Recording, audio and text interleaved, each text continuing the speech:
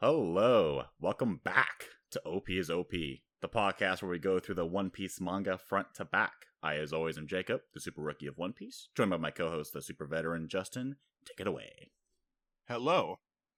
As you all know, today we are discussing the post-Enies Lobby arc, which starts at chapter 431 and concludes at 441. But these 10 chapters are jam-packed with There's all so kinds of reveals. So Information, reveals, bunch of stuff. We gotta jump into it. Let's go. Buck, right away, we're back at Water 7. Right away, Galliola's back to work rebuilding, and it's just like, right away, I'm happy right away, because I'm just like, we're back at Water 7, so I'm happy right away. It feels good to my be god, back. yeah. Yeah, everyone's getting back to work. We even see the giants they picked up from Enies Lobby assisting with the rebuilding effort, so I'm like, yeah, that's great. Yeah, good guy, Oyamo and Kashi. Mm-hmm. I want to say, like, the part of the world building where it's like the giants have like a huge honor system, because it's like, oh, we find out that the two giants are still fighting. It would be the biggest crime in the world if we went there right now to interrupt the fight. We can't go back. Let them fight. We let them duke it out. And it's like, all right. I hope we see more of the giants in the future, because it's like, at this point, we've seen, 5 giants now? Including Jaguar? Including Saul from the flashback. Mm-hmm. Yeah, so we've seen 4 giants from Elbaf, and now 1 giant not from Elbaf. Mm-hmm. Right, the one that calls the other giants the savages. Are my Jesus, Jaguar. But that's interesting, because we know it's not just a homogenous, thing, the giants. Oh, absolutely, yeah. So we'll keep an eye on that. We also see Iceberg and Frank. They're a bit more chill with each other. They're not, hostile with each other. But what I did like was Iceberg going like, "So you burnt the blueprints right in front of them. So they have a grudge against you now." And Frank's just like, "Yeah, I guess. What are you drawing over there?" Frankie has no regrets. I love it. He has no regrets. It's also cathartic, because now they can reconnect a little bit without the fear that they're being watched, because they know now that those people were around, they were being watched, but now they're no longer there because they've been dealt with. So it's cool seeing them, like, the kind of, they're brothers basically, in my opinion, and it's nice seeing them be able to, like, get a little moment there in our post Enies Lobby arc. Exactly. And then exactly what he was drawing is actually the next big project. So Tom built the Puffing Tom, boats, not boats, trains that float around the water like boats. But Iceberg has the big plan of trying to make Water 7 float, because he's aware it's sinking. So my brain was going, is it going to be as simple as putting, like, some kind of devices at the bottom of, because we know the item has a bottom, right? So it's like, are you going to put stuff at the bottom to make it float? Are you going to be able to build a brand new artificial island? Are you going to make it like, is the artificial island going to be like a boat that can sail around and still look like Water 7? I don't know, but my imagination was just like, I hope we see it in the future, because it seems like a pretty big damn deal. And then on top of that, since we're talking about the same family, we find out that the 200 million, not the 200 million that Frankie stole back in Water 7, he spent it on one shipload of something. And it's like, we finally get the callback to it. Because originally I was fine with it, just thinking, oh, he just bought a bunch of party materials and they just partied, right? I was fine with that. But instead, we get this whole reveal that, oh, by the way, have you heard of the jewel tree from this war-torn island called Adam? That's known to have the strongest bark available known to the world. I'm going to build a ship with that. And I'm just like rubbing my hands going, I wonder for who? The ship to possibly sail to the ends of the world? Like that dream he said? I'm just, again, this is just one chapter, and I'm just like, oh, there's so much things coming together right away. Yeah, and we also, while we're on this little plot line, we got we saw a new scene, right, from Frankie that was not in his original flashback, where he does officially announce that was his dream. Like, one day I'm gonna build a ship, like the ship of dreams. It's gonna sail to the end of the world. I'm gonna board it, right? As a shipwright, I think he says. As a kid. So I think official dream. I think originally we already knew that he wanted to build a ship, but now it's extended to where it's like, now I want to be a part of that crew, right? I want to sail with my ship to the end of the world, which is a big difference. To that place that only the Pirate King has went, basically, right? Yeah, exactly. It seems like he's saying, which makes sense to me, as his father is the one who or built was the ship a for member Goldie Roger, of The Roger Pirates, yeah. No, Mhm. presumably he sailed with them on as it well. for a little bit, yeah. So we're seeing a lot of parallels here. So it's a very common motif in shonen series. So I'm not surprised by that by all. Honestly, it's interesting that it's taken this long to really get something of that sort. Mm-hmm. Where like the son of the former pirate king shipwright is now the shipwright of the man who clearly is going to be the next king of the pirates. Yeah, and I'm appreciative of that because again, I thought originally like Luffy might have been a direct descendant of Goldie Roger, and then maybe that. Oh, are they going to imply that Zoro is also a relative? Like, remember, I think I said earlier that Zoro looked like he was related to Smoker. I still think they look. I still think they look similar. I still think they look similar. I will never forget that. That's my favorite theory you've ever presented to me. And Usopp is the son of a crew member who's with Shanks' we got to crew. We got to see Usopp in the panel in this section too. Real quick. But yeah, and then just what I want to think of though. Sorry to divert from that because. Where is this island? They never said. Did they say the name of the island? They just said it was war torn. Ooh. No, they do not. Okay, because I'm just know the tree is called the Adam. Treasure Tree Adam. Yeah. Mm-hmm. Which is biblical reference for those who don't know, but likely, yeah. Very likely. I would think so. Like it's not that it actually is the first tree, but the name implies it's the origin because of how strong it is. Like maybe not literal, but metaphorical it is because the quality of the bark. And also I'm appreciative too, where it's like, yeah, if you have that much money from your pillage, then yeah, I was gonna say spend all that money on the best quality small ship you can, and it looks like Frankie did that for the crew.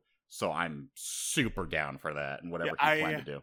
I don't think there's much evidence for it, or to be honest, I don't think there's really any evidence, but I always got the idea or the notion, the feeling more like that the Adam tree was on Elbaf, and I don't know why. Elbaf? What's that again? That's the giant island, Elbaf. The warrior giants. I could see that. That makes some sense. Yeah, I could see that. Which is somewhere in the New World. Yeah, or maybe someplace. Well, I was gonna say maybe someplace connected to Jaya. Right, because that's known to have like the super giant and or massive Sky trees. Island somewhere. That would be interesting. Yeah, another variant of that. Who knows? Because remember that Jaya is the shape of a skull. I guess if it is on a floating island, you get a kind of that's like a Yggdrasil trope, right? The world tree. It floats exactly. On an island above like the world. Yeah, and then obviously back in the day, if you were to name that sometimes maybe in some versions, I guess. Yeah. I like to think, though, that, you know how there's the Skypiea end up being a floating skull? I like to think there's a floating torso, there's a floating right arm, a floating left arm. Adam came from the left leg. It's just like it came from that specific island. I like to think of that. But, yeah. So, it looks like, and then at the end of this chapter, we see that, I actually had this question, too, back at Water 7, or I think Edie's Lobby, What happened to all the stuff on the ship? Because you did ask. Because I was wondering, like, they unpacked their stuff the first time that Luffy and Usopp fought back in Water 7, but where did it go? Like, was it all the hotel? Wasn't the mob mad? I don't know what happened to it. And then the merry-go got dumped the second time. I don't know where the stuff went. And then we got our answer that the stuff was all confiscated, including the tangerine trees, and it's all returned, including most of the 100 million berries left over. So I'm like, okay, that answers all my questions right there. Cool. Yeah. And then that was good. Like, oh yeah, like you were wanted at the time, so we stole your stuff. Yeah, it makes sense. And then now they're all apologizing because now they're on good terms with Iceberg, and that's what matters. If you're good with Iceberg on Water 7, you're good with the people. Yeah. And we get a surprise visit from someone I did not expect. It starts off with like the government catching up, right? And it's like, oh, this guy who's masked up. Oh, he shot him. This crazy old guy. Oh, he's super strong. Oh man, he's got these two people that are also like mysterious. And then he breaks down a wall like the Kool-Aid Man. And then he goes, hey, Luffy, it's your grandpa. And you're like, huh? But of course, I think initially Luffy was still passed out because of all the energy he spent from the last fight. So he gets woken up like this rude awakening by the grandpa. I thought that was so... in this scene, what I thought was kind of just a little bit of world building almost, or it kind of put a crew interaction into my head where I thought about it. Luffy is asleep. He's knocked out. Oh, yeah. Even if they tried to wake him up, they probably could not because Nope. he's made of rubber and they can't really like do anything to him. And on top of that, you cannot have a old trick where it's like, oh, what if you just hold meat in front of him? Maybe he'll wake up. You can't because he learned how to eat while sleeping But now. he's the biggest power up of all. Yeah, you joked Now around eat where while it's like, sleeping. yeah. So he never even needs to wake up again, really, and be happy. He's only awake for the action, everything, and the adventure. Everything else, just sleep and eat at the same time if need be. But yeah, we get to see Monkey D. Garp. So that tells me, okay, Monkey is the actual family name, Monkey. And there's the D again, and his name is Garp. He is a vice admiral for the government, and we get a little bit of background where, one, the grandpa is an asshole. He's abusive caretaker, where he's like, oh, I left you and Ace in the forests and up in the sky and in the ocean because I was making you guys stronger to be Navy men. Now look at you, you're a bunch of pirates. It sure did work, though. Can't deny that. Well done, Grandpa. They're both incredibly strong. That's called karma. Fucking like, oh, I'm gonna make you guys the best Navy men, but it's like, oh, we're very strong men. Yeah, we're very strong men, but not for the right faction. Not to the grandpa, anyway. And then in this scene, we get. Oh wait, you have more to say? My bad. Well, I was gonna add on to I think what you were gonna say, where it's like what Garp's main intention is to provide that little bit of background detail about Luffy's life, but also a massive world building drop where we get a new faction, the Four Emperors of the Grand Line. Yep. And for the record, for you, if you're ever when we catch up one day, and if you want to go on like forums and theorize, those are also called the Yonko, which is just four emperors, like four kings. Yonko. Okay, Yonko. Usually, people will call them Yonko, but four emperors is equally correct and popular. I appreciate the term emperor though over king because emperor is usually like you think of massive empire, whereas king you think kingdom. I always thought an empire rules over kingdoms. I think Ko is translated as king sometimes, but I think emperor is a more appropriate translation. That's what I'm saying. Yeah, Yonko. I'm just thinking, yeah. It pretty literally is four emperors. Mm-hmm. Yeah. So and then we learn that Whitebeard and Shanks are two of the four emperors. So you're thinking, all right, so top tier dogs. Shanks is one of the highest ranked or highest respected or feared Garp pirates. lays it out like four strongest pirates in the world. Shanks is one of them. Yep, and Whitebeard is the other one. So and then then Garp emphasized too, where it's like there's a balance of power right now that it's basically the four emperors versus the Navy and the seven warlords that help out the Navy. So that's to put into terms how powerful and influential the four emperors are within the Grand Line. Yeah, and because we haven't met any of them yet, like in their own home territory yet, that tells me that they're definitely in what we learn later is the New World. This highlights something that I do kind of want to bring attention to. Yeah, that I like about One Piece a lot because there is there's a military struggle going on constantly, which is like a good backdrop, and even though it's kind of between an unofficial and unhomogenous, again, I've said that word twice in this episode, like group, which is pirates, right? They all function individually and they're not together, all aligned, but they're against the Marines and they're in tandem in that. Yeah. But in One Piece, it's not necessarily about the number of your pieces, it's about the quality. It's more it's like chess, whereas like one of your pieces, is enough to wipe out like an entire enemy platoon if you use that piece correctly. Yeah, and if you're basically one of the four emperors, you're kind of cheating where all of your backboard is all queen figures. It's like you're a queen, and most of your crew members are also like queens and rooks. Yeah, all your pawns in the front are actually just rooks and knights. Like they're all like the crazy figures, and all in the back. So are like it's easy to imagine how like a really powerful crew, like when the Navy has like thousands of pawns, but they've got, and they're actually like there's even more of a power gap between a pawn. Or between a low-level grunt in One Piece and like a strong person than there is between a pawn and a queen, but that's like what I'm trying to get at. Yeah, that makes sense. Because I like that one person, like Shanks, is, I'm assuming, incredibly, incredibly powerful, and he alone, with three other people, is enough to like completely challenge a whole government organization of people. Oh, he definitely could. We see in a scene later, I think of like 5 chapters down the line, that he has something with him that definitely makes him like a one-man army for the most part. And yeah, to add on to what you're saying, that also makes sense why, that's why the Navy has a bunch of numbers to keep the order with smaller towns, like, back at East Blue, right? You have a bunch of Navy men. But you also have like some mercenary groups like Baroque Works that have a bunch of henchmen, but at the same time, it's like they're not that powerful. That's why they're at the very beginning of the Grand Line. They're not like anywhere deep in the New World, or they're from the East Blue itself. That's also why, looking back on it, that's why Don Krieg didn't last long, even though he had 50 ships. He had a whole armada, because one dude, Mihawk, was able to tear through 49 of the ships and leave the 50th in pieces. So yeah, this it's the power scaling. It's the shonen trope, the power scaling, but it's done very well here. Where you're like, yeah, it makes sense where you started from and where you're going.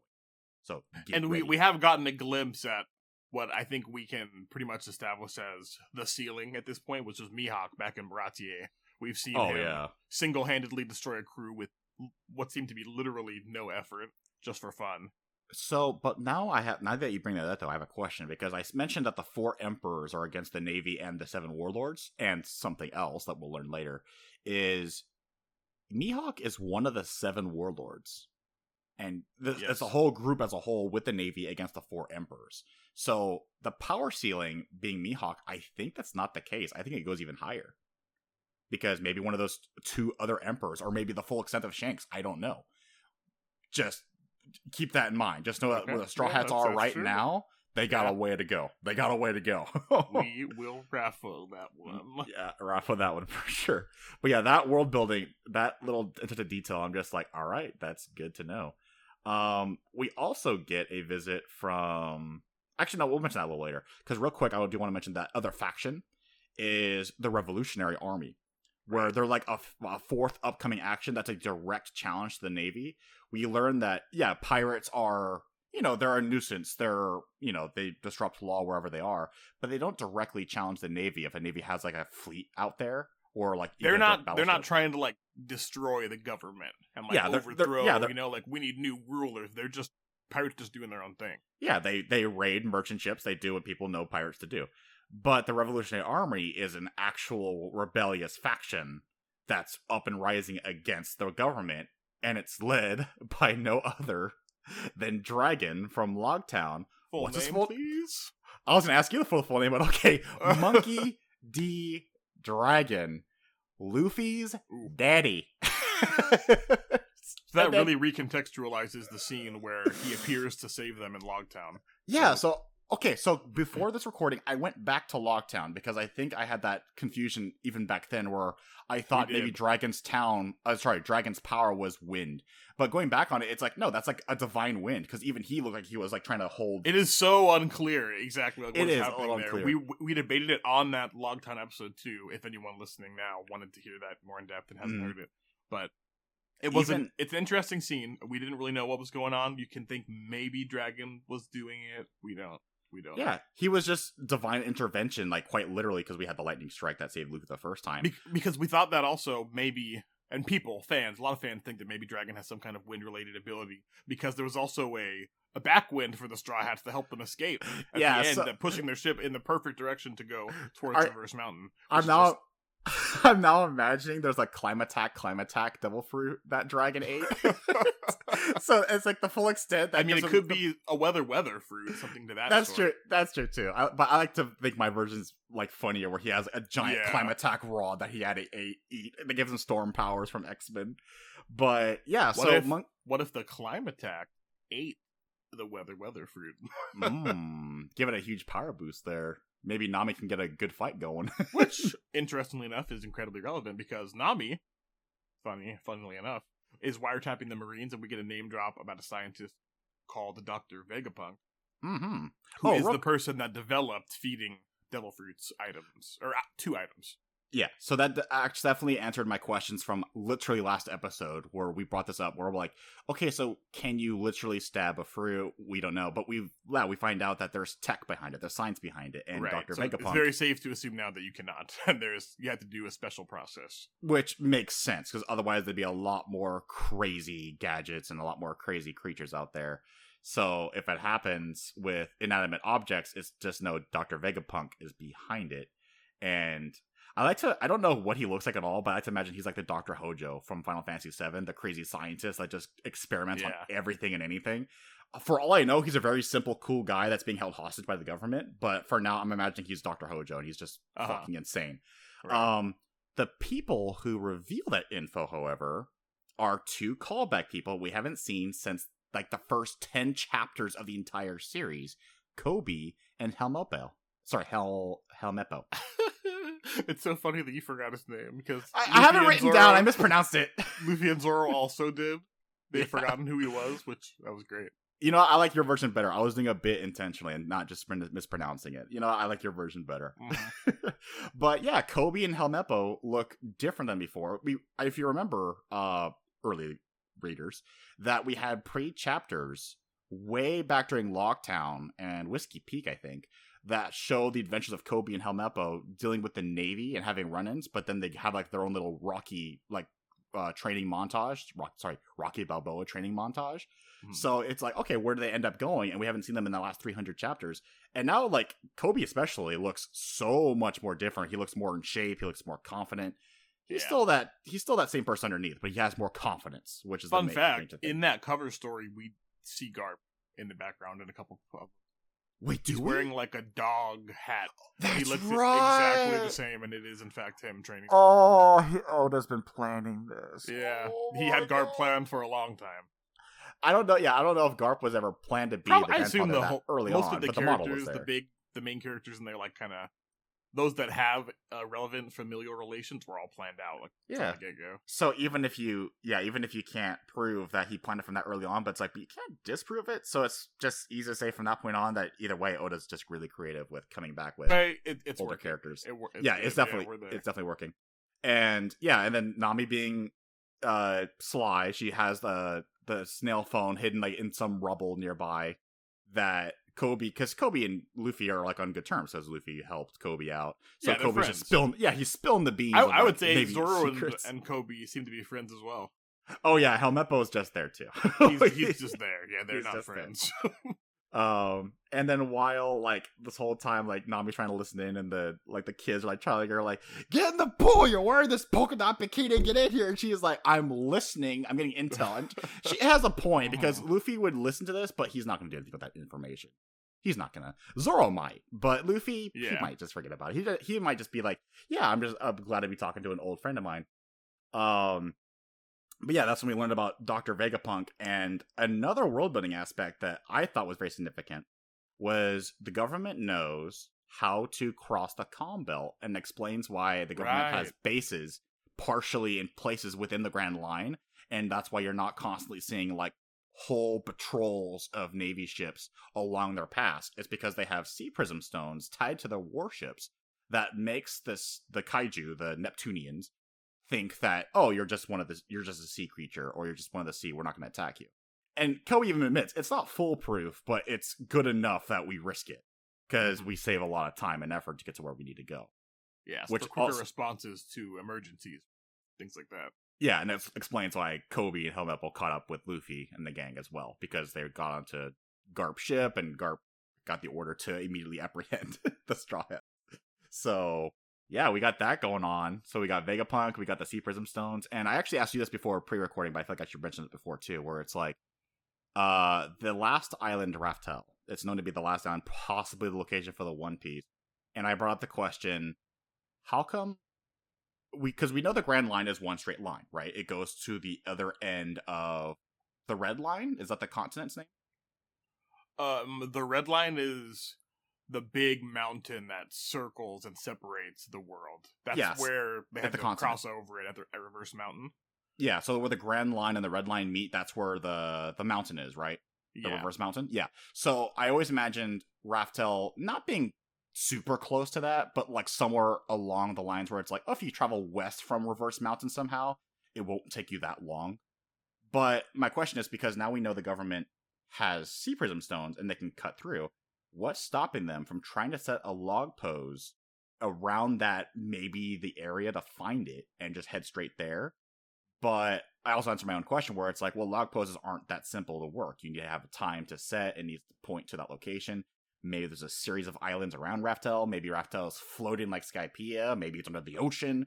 Maybe it's like some, like, sorry for the DC Comics reference. Maybe it's like the Amazonian island where it's invisible unless you meet some criteria or you get close enough. Yeah. Maybe it's immune to log poses. There's so many questions I had from that little brief mention there, and I thought that was like a great nod to think about, where it's just like this one little conversation. I'm just like, what does that mean? Yeah, and as I said in the pre-show, it was very good questions to ask. Mm-hmm. And then you actually brought up too that planetarium model on Ohara, where it's like, look at all the orbs and the planets around this solar system kind of thing. Maybe it's not a solar system. Maybe it's actually this version's Earth with the many moons, and maybe one of them being Raftel. Who knows? So, like, again, that's crazy theory talk in the future, but it could be a possibility with where One Piece can go. It's like, I'm not going to deny that. Because normally other series, I'm just gonna be like, that sounds kind of overly silly. But in this case, I'm like, you know what? There's still like 600 chapters for me to catch up, and the story's still going strong. So I'm like, maybe. Who knows? It could be. Yeah. Long story short, Sea Prism Stones, time to the ship, Nami now knows. So they're probably going to take advantage of that and maybe go to other places beyond the Grand Line. Maybe they need to go somewhere back onto the East Blue. Or you know what? Maybe they cross, when they get to the New World, maybe they can cross into the West Blue or the North Blue at some point. Now they have that knowledge, so who knows? Second thing is they need to get Sea Prism Stones. So because if you're on the Grand Line, at the Red Line where it meets, you could pretty feasibly get to any of the 4 blues. Yeah, I would just, like, if you go on foot, right, and assuming there's a dock for each of the 4 corners of that Red Line continent, where it's like, oh, there's a dock here to East Blue, a dock here for North Blue. But I like to imagine too, where it's not that simple, it's not that easy, because maybe Raftel is actually completely hidden, and the only way to find it is to go through a certain series of challenges within the Grand Line. Who knows? But we now know that if the government knows where an island or location is for sure, and they're not in the Grand Line, they can cross the Calm Belt with a good chance of not being attacked by the Neptunians, which saves them a lot of time. And it also explains how they have control over a good portion of the world, because they can cross in and out of the Grand Line. They don't have to worry about that, the equatorial line of the Grand Line completely blocking off the government too. It's like, no, they can cross through. Yeah, absolutely. So great world building on that. So I think that's, one last thing from Koby is that we get the classic trope of like the rivalry declaration, where Koby is like, I want to be an admiral, but I don't know what I'm going to do once I confront you in the future, Luffy. And Luffy just goes, then do your job. Get me. It's a challenge. Come at me, bro. Yeah, exactly. And then Koby takes it in stride and just goes, one day I will be the best admiral in the world, and I will capture you once you become the king of pirates, kind of thing, right? It's like, like the future foretelling where it's like, you're going to do your thing, and then I'm going to beat your thing. And then Luffy goes, game on, brother. And then Zoro even goes, you probably just created a good rival, right? And then Luffy's like, yeah, it sounds like fun. Yeah. So that was great. That was wonderful. Yeah, it was nice to see Koby again. Absolutely. Again, he's not like the frail little guy that we saw before, where he's like this very nerdy guy, and you're just like, this is a person who wants to be a sailor? And now you look at it and it's like, oh yeah, hard work, right? Working out. Yep. Yeah, not to mention the confidence. That's one of the biggest glow-ups in anime. And you can fight me on that. I'm not arguing with that. That seems really good. Because that's not even really a major time skip. Like, it's been 400 chapters, yeah, but for all we know, it's been like maybe a couple months, maybe a year in universe. Mm-hmm. But he worked the fuck out. He also probably had a growth spurt too, because we don't know how old he was exactly. But yeah, he looks good now. Props to Koby. So that also means we have a third government agent, or a fourth after him, because we know what the Smoker and Kashigi, right? Yeah. They are they're the first Team Rocket duo after the Straw Hats. Then we got the other captain or admiral that talks to herself in the third person, Hina, and she has Django and Iron Body with her, right? And then now we have Koby with Garp and Helmelpo. So that's am I forgetting someone, or are those the 3 groups? No, that's the most relevant ones that did. Yeah, that state that they're going to try and go after the Straw Hats.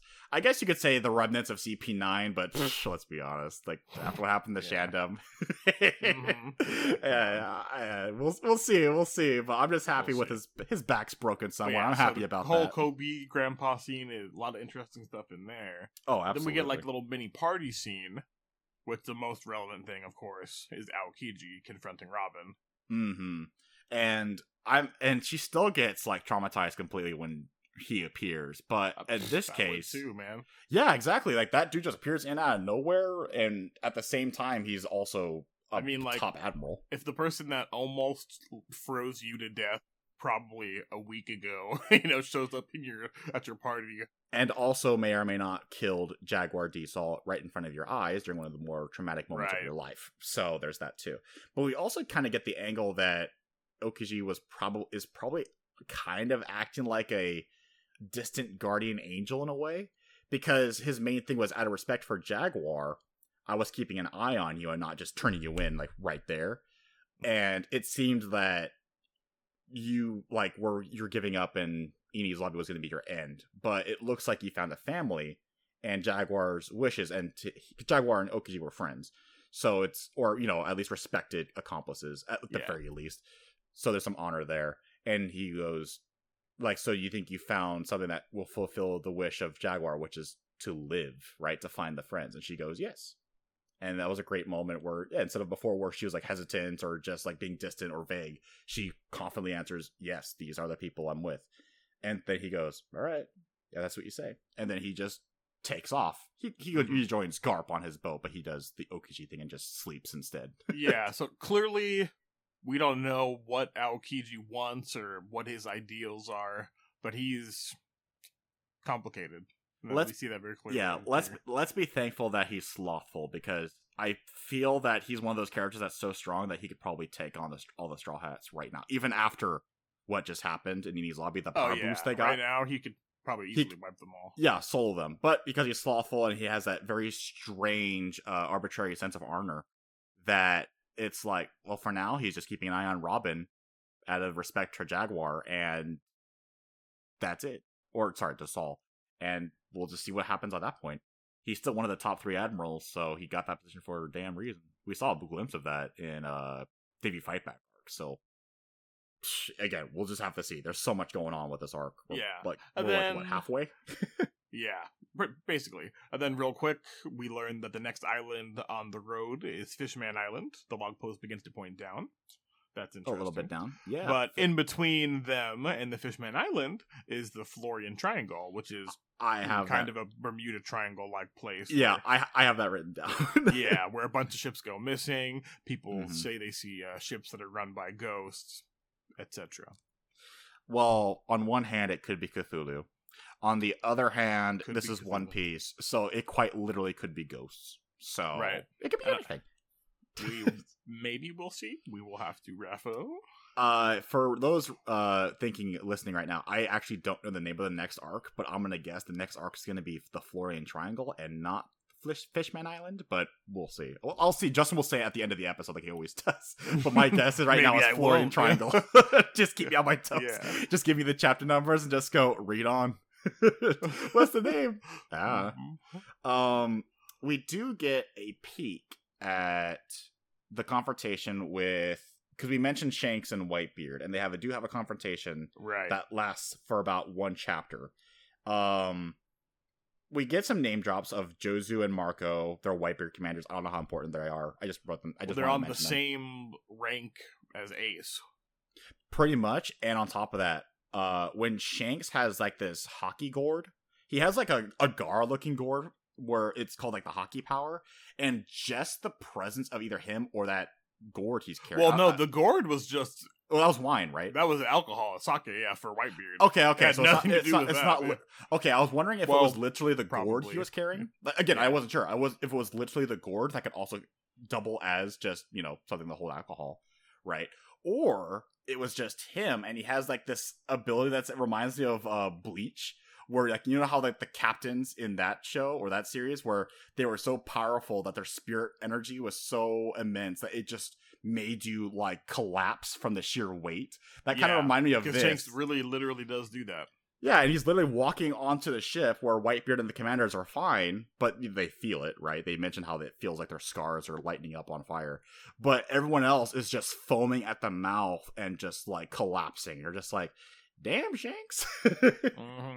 What's your Bankai? They actually in this on the Shonen Jump app, the official translation, they said it's because of Haki, Haki, which So I wasn't sure what hockey was exactly. I thought that might have been the gourd. I think that is intentional. That we're not supposed to know what that is. Yeah, so for now, it's the Bleach power that I'm going on. And that's not a bad thing, by the way. Bleach went somewhere bad, but there's a lot of parts of Bleach that are good. Anyway, Shanks and Whitebeard have a talk. I'm glad we get to see Whitebeard again, because he always seemed like a very cool giant. And I don't know if we learned this before, because we knew Shanks and Buggy were on the same team, but they were serving on Goldie Roger's crew. We did learn that here for the first time. Okay, because I picked up on that going like, oh, so, well, that explains why Shanks is like the Four Emperors, right? He's not just some random lackey that grew in the ranks. It's like, no, he got some good teaching. But then it makes you wonder, what happened to Buggy? Well, he was their ship's Usopp, you know? Yeah. It's fine. He was super stubborn. He ate the chop fruit and tried to do his own thing. But I guess he was like so overly ambitious that he never really like learned the chops to being the best of the best. Actually, who knows? Because they are also, that's the fourth crew. They're not the government team. But they're a fourth team. It's Alvida and Buggy. They're still out there. I think Buggy doesn't have, like, big ambitions. I think he settled with, like, oh, most people can't hurt me. Sweet, I can get rich with this. He did true. He definitely seemed more like an Arlong or a crocodile, or at least He's one of the people where, like, you see, like, if he goes to, like, one of the, like, a weak sea or one of the blues with a devil fruit, like, he can't get carried by his devil fruit alone. Because people just aren't going to be able to get around it in the way that, strong people could, like Luffy or someone that just happens to roam by. So in the East Blue, he can pretty much just run free and do whatever he wants, with presumably he's been doing for a long, long time. Yeah, before Luffy, but I think now he's been on the ground line trying to find, like, because you know how they mentioned how island hopping works, where, like, the log post takes you to the next island, generally speaking. Yeah. And Buggy and Alvida and their crew have been, I think, going along the Grand Line too, because Ace ran into them at some point. Right now, yes, they are in the Grand Line. Because they said in Logtown they were going to follow them, the Straw Hats. So they're like the fourth group that's still trying to like be around and trying to get vengeance on the Straw Hats. But I'm curious where it's like, have they been improving and leveling up, quote unquote, leveling up too? Because Straw Hats have been going through a lot, and right now it's like, if they have another confrontation and they haven't improved that much since Logtown, it's going to be a wipe. Yeah, like, even with how much Kobe and Helmeppo improved, they still got destroyed by Luffy and Zoro. Yeah, because they were using techniques that the CP9 agents had, but presumably they were still learning them. And then also, Luffy and Zoro were experienced in dealing with them, so they're like, oh, we know what to do. Just stick your hand out behind you where you think they're going to teleport. Oh, there he is. Grab the head, slam it down. Boom. Knocked out. Yeah. But, yeah, a little great thing like that. Anyway, we're getting a little distracted here. Sorry. Shanks and Whitebeard. Right. So what happens in this encounter is we see the bleach-like power that Shanks has, which is cool. We see he says to warn Whitebeard. Yeah, he makes peace. He brought he's wine. like, hey, here's the wine. This is my peace offering, and I came to your ship to talk to you, and this is my peace offering. So, but he wants to talk about Blackbeard and Ace. Blackbeard. So he's like, he reveals that he got his scar, the 3 lines that he now has on his face, from Blackbeard. Yeah, not from Mihawk, not from Whitebeard. Nah, it's from Blackbeard. Yeah, and so basically the whole gist of this is he tells Whitebeard that Blackbeard is dangerous and Ace should not be chasing after him. Yeah, I need to call Ace off right now. Yeah, you need to call Ace off, and then Whitebeard is like, I don't think you understand, Shanks. I have one major code in my pirate crew. You're a part of the crew. You're my family. He killed one of my family as a family member, so he deserves to be in the deepest pits of hell, and I will not rest until he dies. So right away you're getting, damn. Well, that makes sense. He's got a code. But Shanks at the same time is like, you cannot do this. Like, he's gonna, like, there's plans that with, apparently Blackbeard is setting course a series of actions that will cause chaos in the region or in the world. Yeah, Shanks is convinced that Blackbeard has a master plan of some kind. He says, like, he was laying low on your ship intentionally hoping to do something, and then when that catalyst finally happened, he killed his captain for some reason. Now we know exactly why now, right? He killed him. His captain found the fruit, so he killed him and stole it, and then he left. To get that was step one of his plan. He waited God knows how long on Whitebeard's crew. And we know Blackbeard is like a very, I wouldn't say jolly. He's a very energetic, ambitious character. So we saw him last in the Jaya arc. So it's it definitely makes sense where it's like, yeah, he's definitely seems like he's in a good mood because his plans are being set into motion. He got his devil fruit power. He that we don't know yet at this point. Like that is technically the other group after the Straw Hats. That's another group too. Yeah, the Blackbeard Pirates, because they want a good foe. They want something to help push them to the stratosphere of fame, at least to the government's eyes. Right. At least that's what they said back then. Right. I don't know what they said. We kind of learned from Shanks is that his motive might be like what Crocodile wanted to do, which was world domination. Like to just be the conqueror, be the king of pirates, but not just pirates, be the king of the world kind of thing. The classic villain motif of the 80s, 90s, 70s of time, right? Of just conquer the entire world. But at this point, I think it could feasibly be that he wants to both become the king of the pirates and destroy the world government, like, and make chaos, basically. If you create, like, destroy the world's kind of balance system and make it a world of pirates, and you're the king of the pirates, by proxy, you're kind of just king of the world at that point, right? Pretty much. And then because you have the best crew, you have the best powers, no one's going to stop you. It's the might makes right mentality kind of thing. It's another classic trope in storytelling, but in this case, it fits Blackbeard definitely. So basically, Whitebeard is not having it. He's like, nope. I'm gonna kill him. And Shanks is like, gets mad, and they cross blades, literally split the heavens above them, which is when we get to see Ben Beckman, Lucky Roo, and Yasopp. And they're like, ooh, man, he said he wasn't gonna fight. He was lying. Oh, shit. Yeah, so that's interesting. I don't know if you heard it, Justin, but when I saw that panel, I don't know if you heard it after they crossed blades. I heard a Justin Briner, the announcer for just Dragon Ball Fighters, going, "Ready, fight!" just right before they going off. So that's what I imagined going on. I'm just like, oh shit. Yeah, that's a clash between two of the strongest people in the world, presumably. Yeah, two emperors going to clash. That's not a good thing for the delicacy of power for the faction. Like, if you consider the four emperors to be one united faction, which I'm pretty sure they're not. Like we've seen from that scene, it seems like they're not. Yeah, definitely not a good thing. But regardless, we'll see what I guess that became of that later. But they had disagreements, to put it lightly. But on the bright side, at least Whitebeard had some decent wine from East Blue. Which apparently East Blue is not known for its wine, but he had a good sample where he's like, "Oh, this is the example." Sorry, Shanks knows the good spot though. That one, the good stuff.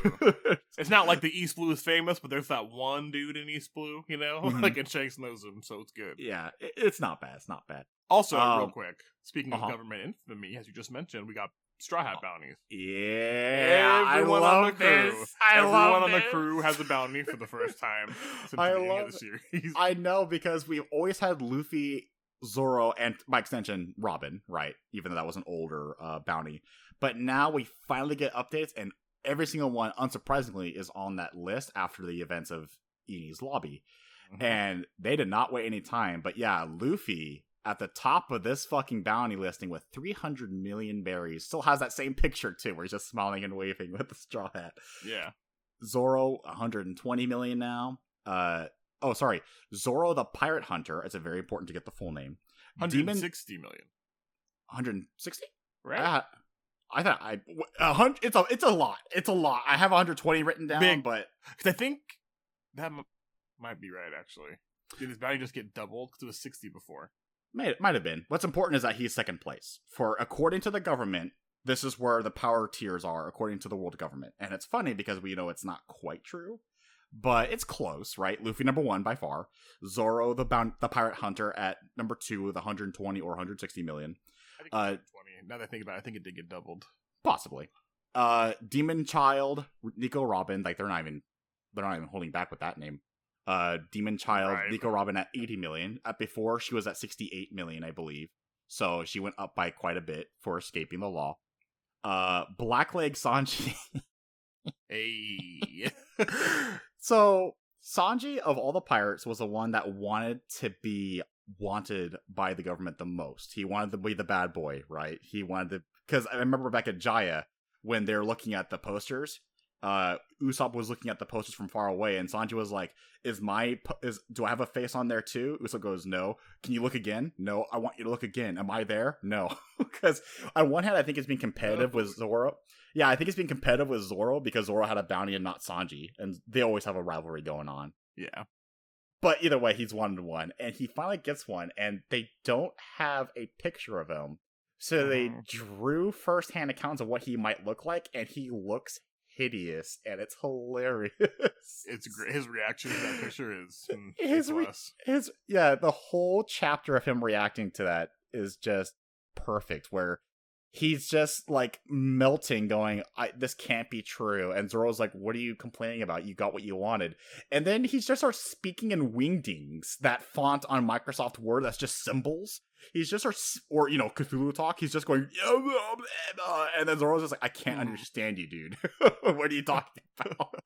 But yeah, it's like, he got what he wanted, but he didn't clarify. Like the monkey's paw finger like clutches if you listen to the background. Like, hey, you got wanted, but you didn't specify what you wanted to look like.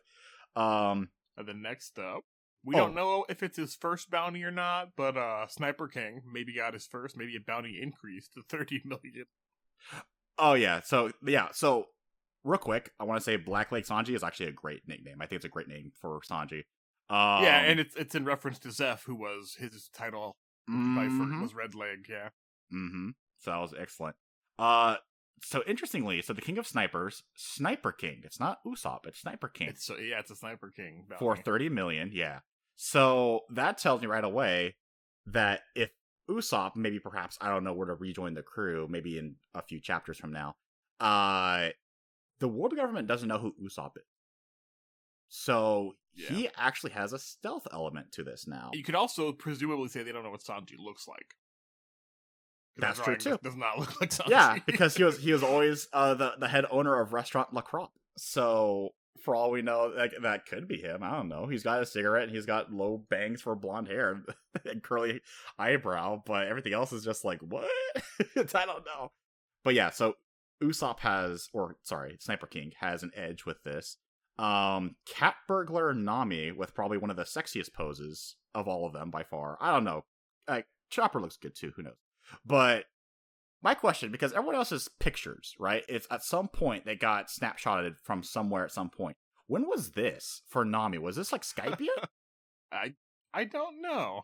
Like, was this like some person who took some peeping Tom who took a snapshot of Nami when they're on the beach, and then they days later sold the picture to the government? It to the government. Probably, honestly. Maybe, who knows? I feel like if someone was like, if asked Nami if they could take a picture of her, she would just pose and let them. Yeah, exactly, that's what happened, yeah. Yeah, exactly. So that's why she's like, yeah, sure, whatever. Get the tattoo, get the good side going. She's won for 16 million. And then Chopper, the cotton candy lover. Real ruthless terminology here. The cotton candy lover for 50 berries. Not 50 million. 50. And Chopper is so upset. I love it. No respect. So I think it's funny because he's always mistaken as like a pet by almost everyone that sees him, and he didn't get credit for his monster point damage. And that's another they weren't feature. Able to recognize him. Yeah, that's another stealth feature because only those who fought Chopper and reported know that Chopper can transform into these different forms, and he's more than just a pet. Like he's actually a sentient being, and he's actually really damn smart too. And then we learned from the last arc, he also has that Hulk form, too. So, again, you have that stealth element, like I mentioned, where Chopper is thinking, like, he's just the easy guy. We could just get him for 50 berries. And it's like, by the way, here's some snacks. You got some Rumble Balls near you? Yeah, sure, here's some snacks here. Oh, God! Like, if he was ever apprehended at some point. But yeah, it was wonderful and fantastic. So, it was a great 2-panel of all the wanted bounty posters. And on top of that, we get developments that, hey, Cyborg Frankie is also wanted for 44 million berries. That puts him in the middle of that tier list, I guess, according to the government. Sniper King, below Sanji. Yeah, which I think makes sense. I think Frankie could be above Sanji or at least above Robin, depending on he has Koba. I mean, realistically, I think Sanji should be above Robin as well. But I think so this too. Is the only thing he's getting credit for. Like, none of the Mr. Prince stuff was known as by him, and nothing he's done really was marked as him. So that's definitely fair because again, Robin was one for 68 million before, and then they added 12. Whereas Sanji, they just added. Wasn't it? I thought it was 79, and they just added 1 million just to update the picture. I thought it was 68 or something. But either way, they only added a little bit. Small increase, yeah. Yeah, a small increase. Whereas Sanji had a really high increase from 0 to 77 million. one of the biggest increases. So Zoro got, let's say, he got a 60 million increase here, and Zoro got 77 million here, and Luffy got 200 more than million double. here. Yeah. Luffy's like the big. So it's the second biggest increase we've seen. 77 million in one shot for one feat. It's funny how I mentioned a couple of times throughout the podcast where I'm just like, I'm not a huge fan of power scaling, and yet here we are going, oh, look at these wanted levels. I think it's because the difference is there's not like a fixed confirmed what I think is interesting about bounties is I kind of interpret them as a minimum threat level. Minimum threat level and also perspective from the government. Yeah, because being realistic, Luffy, let's just say Luffy's first bounty of 30 million, where he was at that point when he was fighting Arlong, is probably pretty comparable right now to Sogeking at 30 million, right? We saw that. And Luffy is stronger now, and Sogeking put up a pretty good fight against him. So it's maybe, it might piss people off to say feasible that Sogeking now could beat pre-Grand Line Luffy. Possibly. But possibly, with dials and all those other things, it's possible. Yeah, exactly. And again, as to re-emphasize, it's about perspective too, because they don't know what Chopper is capable of still. They just saw this monster that went through the building, right? From firsthand accounts that were there that survived. I don't think they have Chopper registered as that monster though. Yeah, I think they just have Chopper as their pet. As the pet, yeah. So for all we know, there might be a separate bounty later on where it's like this Hulk demon monster thing is wanted for like 100 million. Yeah, because as far as I was just thinking about, Chopper hasn't really done any big stage fights, notably where he was like been seen or where he was seen transforming. So yeah, because most people probably don't know that he transforms at all. Yeah, because whenever anyone sees him, like Crocodile, for example, it's a guy in disguise, and then he can't find that guy in disguise because Chopper went back to his quote-unquote small form and then walked away. Or it's Enies Lobby, where they're fighting like this humanoid-looking reindeer. He looks like Chopper, but I don't know. And then he transforms into this big hulking figure. So, because we know it's very clear to us, it's the same guy transforming with different forms. But to government agents or anyone else, it could just be people of the family or maybe like a similar family of creatures. So who knows? So I wouldn't be surprised later if we got like Chopper, the Cotton Candy over for 50, Hulk monster 100 million, right? Yeah, humanoid doctor reindeer 10 million or something like that, right? Even though we know that's like not 3 separate bounties for, or like 7 different bounties for each form. Who knows? Right. But we know it's the same one. Also, reactions were great too. Like again, we mentioned Sanji was just traumatized, but Luffy, Zoro, and Robin were all like happy in some way or another. Nami is of course frightened as fuck, going, "Oh my god, what the hell?" She's like, "Oh no," because their crew's overall value has shot up immensely in this. They mentioned it twice. The total value now is like over 650 million berries in total, and that makes a huge target for everyone, even a bigger target than before. Yeah, well, you've got 2 targets that are worth over 100 million. Exactly. Just get one of those and you're good. Yeah, because for context, Luffy's bounty right now is as much as all the loot they got from Skypiea. So get Luffy and you're good to go. You can get yourself an Atom Tree quality ship in the future if you got the right money and context. I would enjoy an arc. I think it'd be interesting. They intentionally like turn one of themselves in for the money with like an escape plan. I was really expecting that to happen. There was an old Disney movie, I think Secondhand Lions, where they literally did that, where one of the 2 friends was wanted by like the local warlord, and they turned themselves in, and the friend busted them out after they got the reward. Nice. So like that little old Disney movie for reference, I expected that to happen. Like maybe someone like Nami would turn themselves in, and then Luffy or Zoro bust them out, or Sanji. You don't want to turn in one of those 3, right? Maybe like turn into Frankie or something, get a pretty good cash. Maybe, or if Chopper gets up, Usopp's a pretty good trade off. And then you have Monster Trio and Frankie to deal with it, get him out. I'm thinking the best hypothetical scenario is once Chopper gets wanted on a proper level, like for a couple 100 million berries, or like a couple tens of millions, turn himself in and think, oh, he's just a little pet, no big deal, he's a harmless. Oh, and they wouldn't even check his clothes probably. You could have exactly on him, then turn he's so cute. He's so cute. And then have him like do a show where he's trying to struggle, but in that baby form or the small form. So like he's so weak. What the hell? And then he's locked up wherever. The Straw Hats come in and bust him out, and then while Chopper is within, he's eating the Rumble Balls, and then he's Hulk forming him, or not even Hulk form, but his its other form. Yeah, because it's very Busting out possible. from the inside. Like you were saying, if they don't know Chopper's a Devil Fruit user, they would not put him in a Seastone prison or Seastone cuffs or whatever they have. You know. Yeah, if it's not like a government cell, it might just be like some locals or some mercenaries. They're not armed to the teeth. He would literally just transform. In but then again, it's the Grand Line, so maybe people are prepared for that. Who knows? Right. But yeah, hypothetical scenario. You have all these possibilities now. I'm just glad that everyone's wanted. It's entertaining in one way or another. Yeah. Okay. Thousand Sunny. Thousand Sunny. That's next. Wonderful ship. Yes. While all this was going on, Frankie, we mentioned that got the materials to build the new ship. He offered it to the Straw Hats as like, I stole this money from you. You rescued me. You did me a solid. I'm gonna do you a solid, and you look like good people too. Even though I don't like you, Luffy, because we fought. But I bought $200 million worth of wood. I'll give you free labor because you saved me, and I'll make your ship, and you take it. It's gonna be awesome. And emphasis on the awesome part, because holy shit, this ship, big emphasis, bold and italics, awesome. It makes you forget that less than 10 chapters ago, we poured our eyes out for the passing of the Marigo. May she still rest in peace. But now we're going, all right, Thousand Sunny, you're more than a rebound. Speech, it sold me.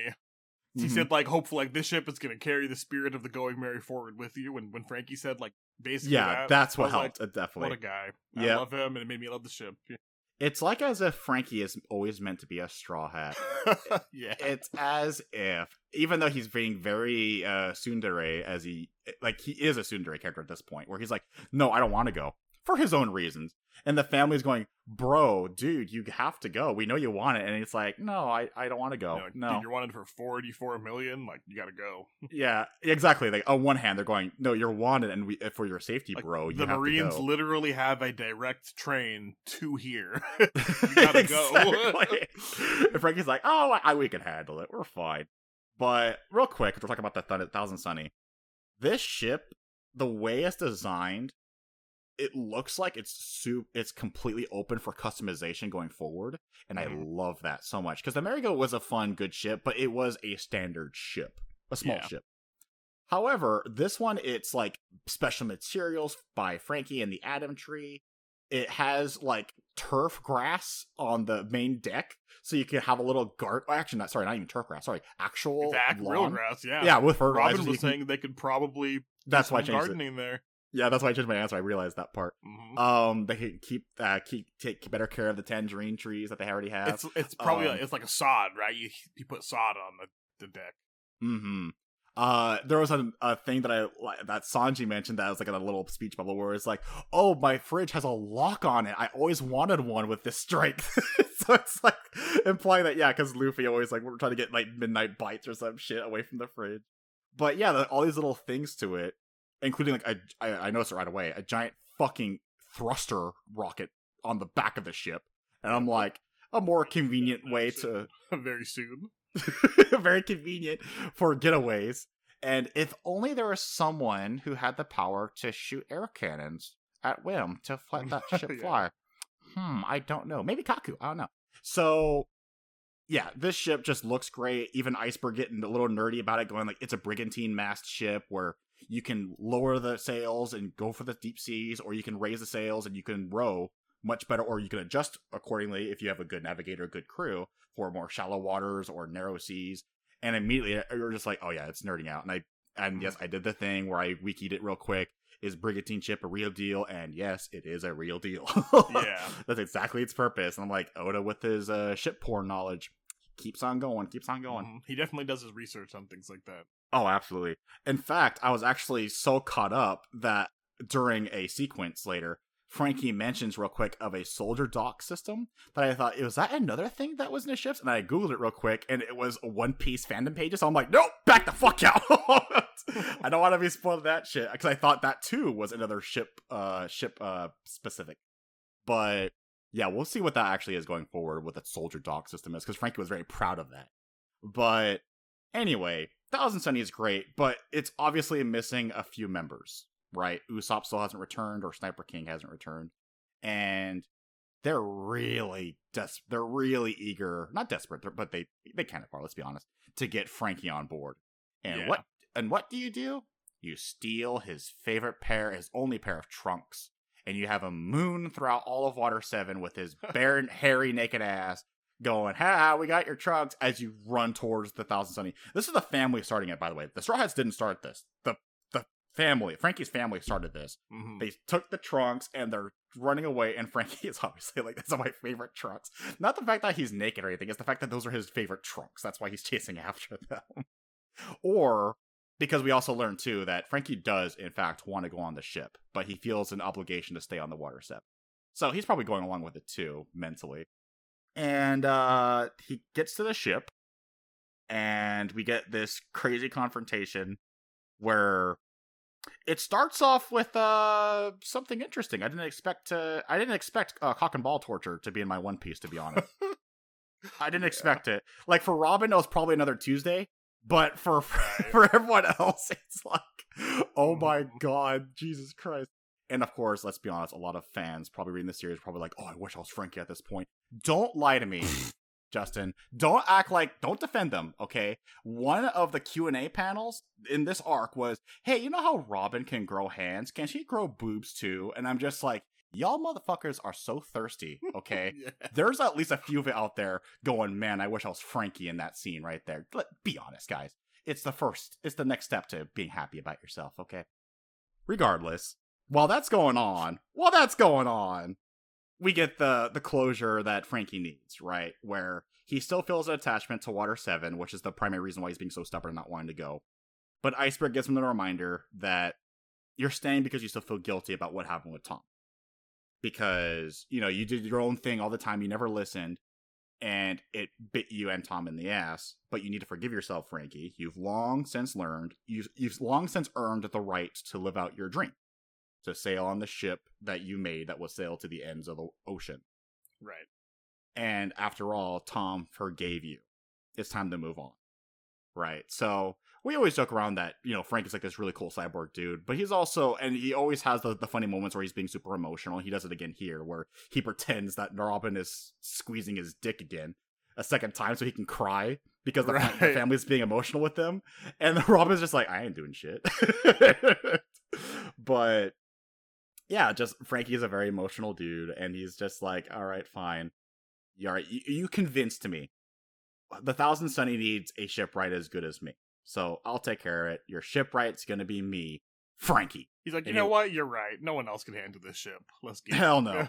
Hell no. I joked around that Kaku would join the crew. I actually did think that at the beginning of Water 7. Everyone did. Yeah. Maybe at some points too. Maybe Polly. Hell, maybe even Iceberg. Probably not, but potentials. There was a brief period people thought maybe Lucci, the pigeon guy, a shipwright. They all had very unique designs, and they looked like they could be like main characters.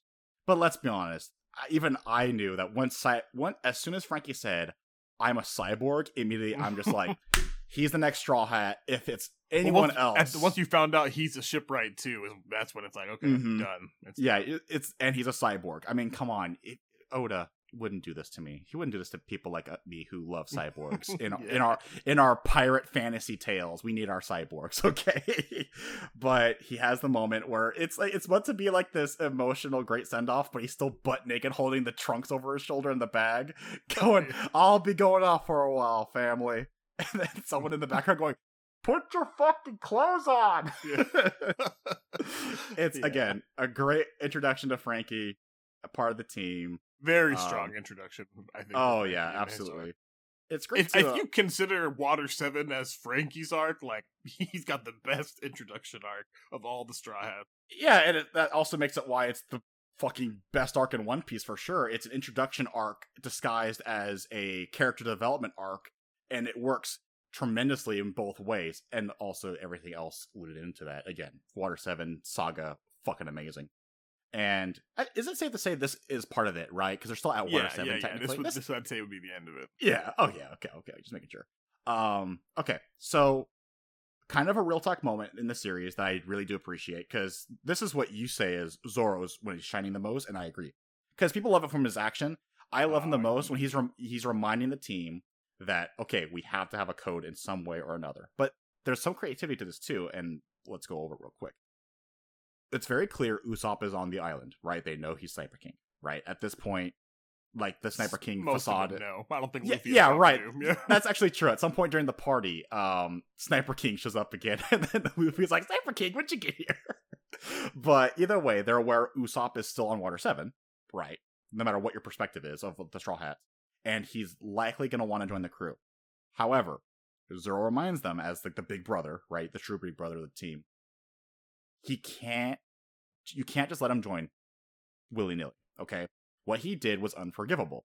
He took us to our lowest point for a stubborn fight, right? He disagreed and argued with the captain. And even if you don't know Zoro as a character or as fleshed out as like, you know, Nami or Robin, you know that Zoro is 100% loyal to Luffy as a captain. And I would say he has the most respect for Luffy. Yeah, like he'll have that moment where he's like, as much of a dork this guy is as he's pulling on Luffy's face, this guy is still our captain, right? And yeah, he's earned that spot. I think what really shines here, and in Zoro, just as the story goes on, is that he has been with Luffy the longest. Oh yeah, he has seen the whole struggle, really.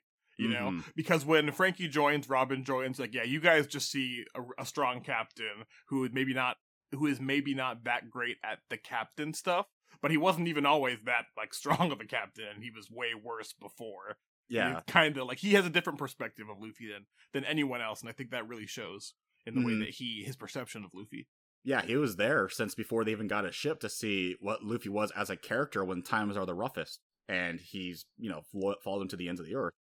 And there's a line here too where, like, again, I love Usopp as a character, but I also admit too that, yeah, what Usopp did was fucked up. He was responsible, like, when Robin was still missing at this point, that this was the lowest point of the entire team. And he says, a person who acts like that on a whim is actually dangerous. If he pulls stunts like this on a whim, we can't trust him. We aren't playing a game of pirates. We are a pirate crew with a code. So they established that if the first thing he says, if he wants to come back on our ship, we'll wait for him, right? As long as we need to. We got the log post set. But we will wait as long as we need to, either until, you know, maybe if, you know, Luffy's crazy grandpa comes to attack us, or if the log post is about to get his end timer, we leave, right? We give him until that time. But if the first things out of his mouth aren't, I'm sorry, we leave. We don't get him back. And I'm like, okay, you know what? That's really blunt. That's really rough. But you know what? He has a point. Because someone as emotional and you know it's as a good Usopp, point when Sanji is agreeing with him. Yeah, Sanji is straight up going, like, this guy is actually right, as much as I hate to admit it. And I love Usopp as a character, but he is too emotional to be a reliable crew member at this point. I do agree with this, as much as it pains for me to say it. Right. So, and we even see before this moment where Usopp is still being himself, which is a very unfortunate sign. He's setting up like this D&D, like Dungeons and Dragons styles of like conversation tree pathways, where it's like, if this person talks first, I'll respond with this line, and that will lead to scenario 26 in my head, which leads to this. He's expecting them to beg him to come back in one way or another, or be more sly about it, but he expects them to ask him back. He still has that stubborn mentality going on in his head, and I'm just like, yeah, this ain't gonna, yeah, and this ain't gonna work, because they have that mindset where, you know, Luffy's agreeing too, Nami's agreeing too, where it's like he needs to say sorry. He needs to be completely gotta show some respect for your captain. You gotta humble down, and you gotta own up to your mistakes, because Usopp made fucking mistakes. So last day occurs. Luffy even says he waited back at the hotel just to see if he would show up. He never did. So, but Luffy's happy at this point. He looks happy, right? Where he's just like, no, he's confident. Usopp's found his own future. That's good for him. I hope we meet again in the future, but we're about to leave. Garp shows up after a hilarious moment where Garp's like, well, I tried telling Sengoku that I didn't want to arrest him. Why? Because he's my grandson. Sir, you gotta give a better reason than that. He's gonna be like, motherfucker, get back out there and do your job, dude. He's a wanted pirate. Because Garp is known to be like kind of clumsy in the sense of like high command. Like Luffy even mentions too, where it's like, for some reason, Frankie's family and the guy a lot aren't wanted, but we are. And they thought, was it Garp pulling the strings? And he's like, no, Garp's not smart enough for that. So it kind of runs along the family line where like they're really good combat wise, but in terms of like actual diplomacy or politics or backroom intrigue, they're not the best. That's consistent with the family line. Maybe Ace is. He's probably the exception though. Right. And then Garp is not firing cannons. He's fucking throwing cannonballs.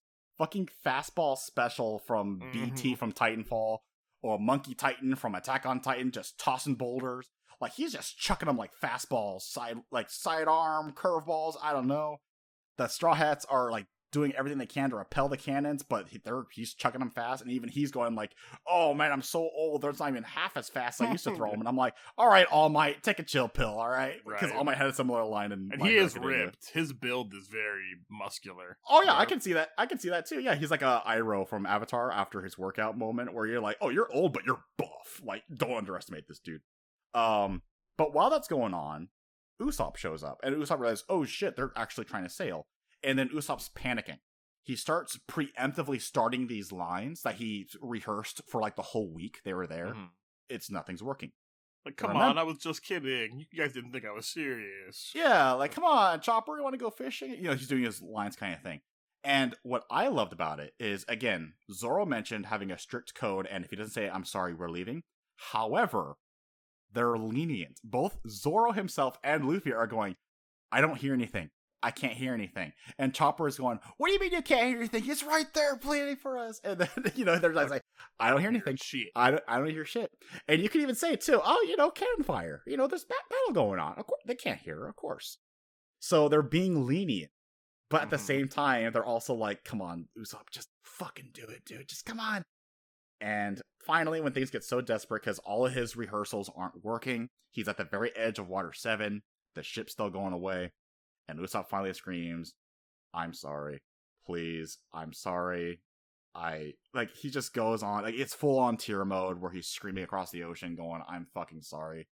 I didn't mean for it. I was stubborn. He says the key things, right, you want to hear as a reader, right? Like, even if at this point you hate Usopp, which I don't doubt you if you hate Usopp at this point, he's saying, I was a coward. I was stubborn. I'm so sorry, guys. Please, it was my fault. And that's always what you want to hear, right? When people mean sorry, you want them to completely admit everything they did wrong, and he did this here. And right on cue, Luffy's arm extends all the way from the ship to the shore, and he's bawling out, crying to going, get back in here, you idiot! Hurry up and grab on! Such a great that was a good panel, moment. too. Like, I really love just seeing Luffy's hand, like, literally stretching out to grab Usopp. It was good. It was overextension. He grabs Usopp, he's back on the ship, and it's almost like nothing's happened. Like, Usopp's right away back to his old schemes. Although it's very clear that, you know, Luffy and Chopper are fine with that, but it's very clear, like, to Zoro and Sanji, where it's like, you just got back. Why are you acting like everything's normal? So you could probably tell there's going to be some tension still going on within the crew. We'll see as we go forward with Usopp, but either way, Usopp's back. He did the big thing and said he was sorry, although he literally waited until, like, literally the negative last second. Yeah. But he still did it, finally. So, all right, Usopp's back. We got Franky. They make their great getaway with Franky's unique invention with that thruster we mentioned on the back of the Thousand Sunny, where he uses his coup de vent air cannon move, like somewhere on the ship, and it transfers into the ship. And he doesn't use it. I think it's like a lever or something. Some kind of, the ship does it. Oh, you know what? That makes more sense. That makes more sense. Again, he's a cyborg, so I immediately like to think like sci-fi knowledge, where it's like, oh, maybe, we were like talking about it too pre-episode or pre-recording. We're just like, oh, maybe he can plug in somewhere and give it extra juice because we learned he designed the Thousand Sunny to also run on cola because he's a fucking nerd. Yeah. Like this, he's a Coca-Cola fanboy, really. Like, come on. Let's be honest, if Oda wrote this series like 20 years later, this would have been Monster Energy drink. This would have been gamer fuel. Unapologetic, but it's just cola. Like Frank isn't just a gamer, he's just a nerd. It's just like it runs on cola. I don't know, maybe cola in the One Piece universe actually has like energetic properties more so than what Frankie likes to joke around as, or Cyborg. I mean, that's true. I don't think we've ever seen anyone except for Frankie drink it, so maybe it's just like oil or something. Who knows? Yeah, because we know that Frankie's body reacts to different liquids, like actually differently, but he also designed the ship to work like his body. So it's like, okay, you feed it like these 3 giant canisters of cola, and it can fly for 1 kilometer for each burst. So they're literally flying away at this point, and even Garp's like, not bad, grandson. And then, like, obviously, like, there goes on another next rival group to go after him. Well played. Well played. Like the slow clap, like, well played. Yeah, so Straw overall, Hats. I think just as a quick recap, not even really recap. I'll just say that I liked Usopp's whole line from beginning to end, and it was a very cathartic and satisfying ending for him leaving, coming back to the crew. It really was. I hope, again, that's why I mentioned it, where it seems like there might be some tension with some of the crew members. I really do hope that not everyone is super open to having him back. Like, obviously, like, Luffy and Chopper want him to be same old, but I hope that there's, at least for a little bit, not permanently from now on, but I hope there's at least a little bit of, like, some awkward tension with Usopp and, like, maybe Zoro, right, for example. Mm-hmm. But obviously Zoro still is happy he's back, but he's going to be keeping an eye on him like a big brother, right? Like, okay, you're a younger brother who just did some fucked up shit, but you're still family. I'm keeping my eye on you. Like, that kind of mentality. So I hope they keep that going forward. But yeah, they got a brand new ship. Robin's a part of the crew too. There's a little moment at the very beginning of this arc where Chopper was like, and I kept an eye on her still. And Robin's like, I ain't running.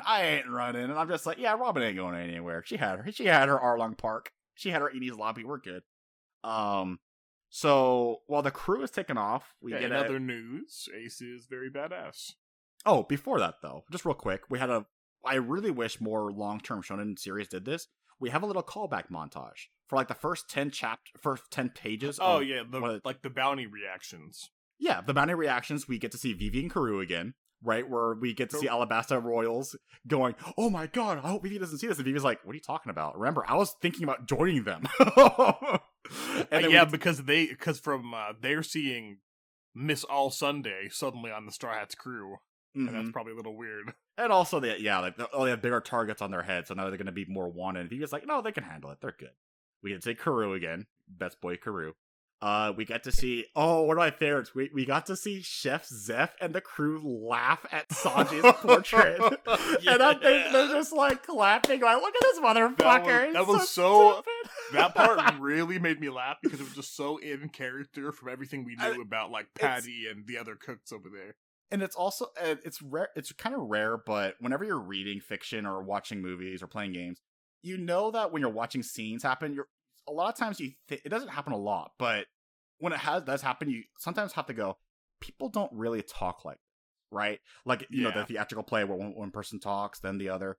But in a moment like this, it felt so realistic where they see a wanted poster of Sanji and they're all just busting out laughing, just making fun of him, going, yeah, look at his stupid ass eyebrows and nose. Oh yeah, he's a wanted pirate, right? What a piece of shit.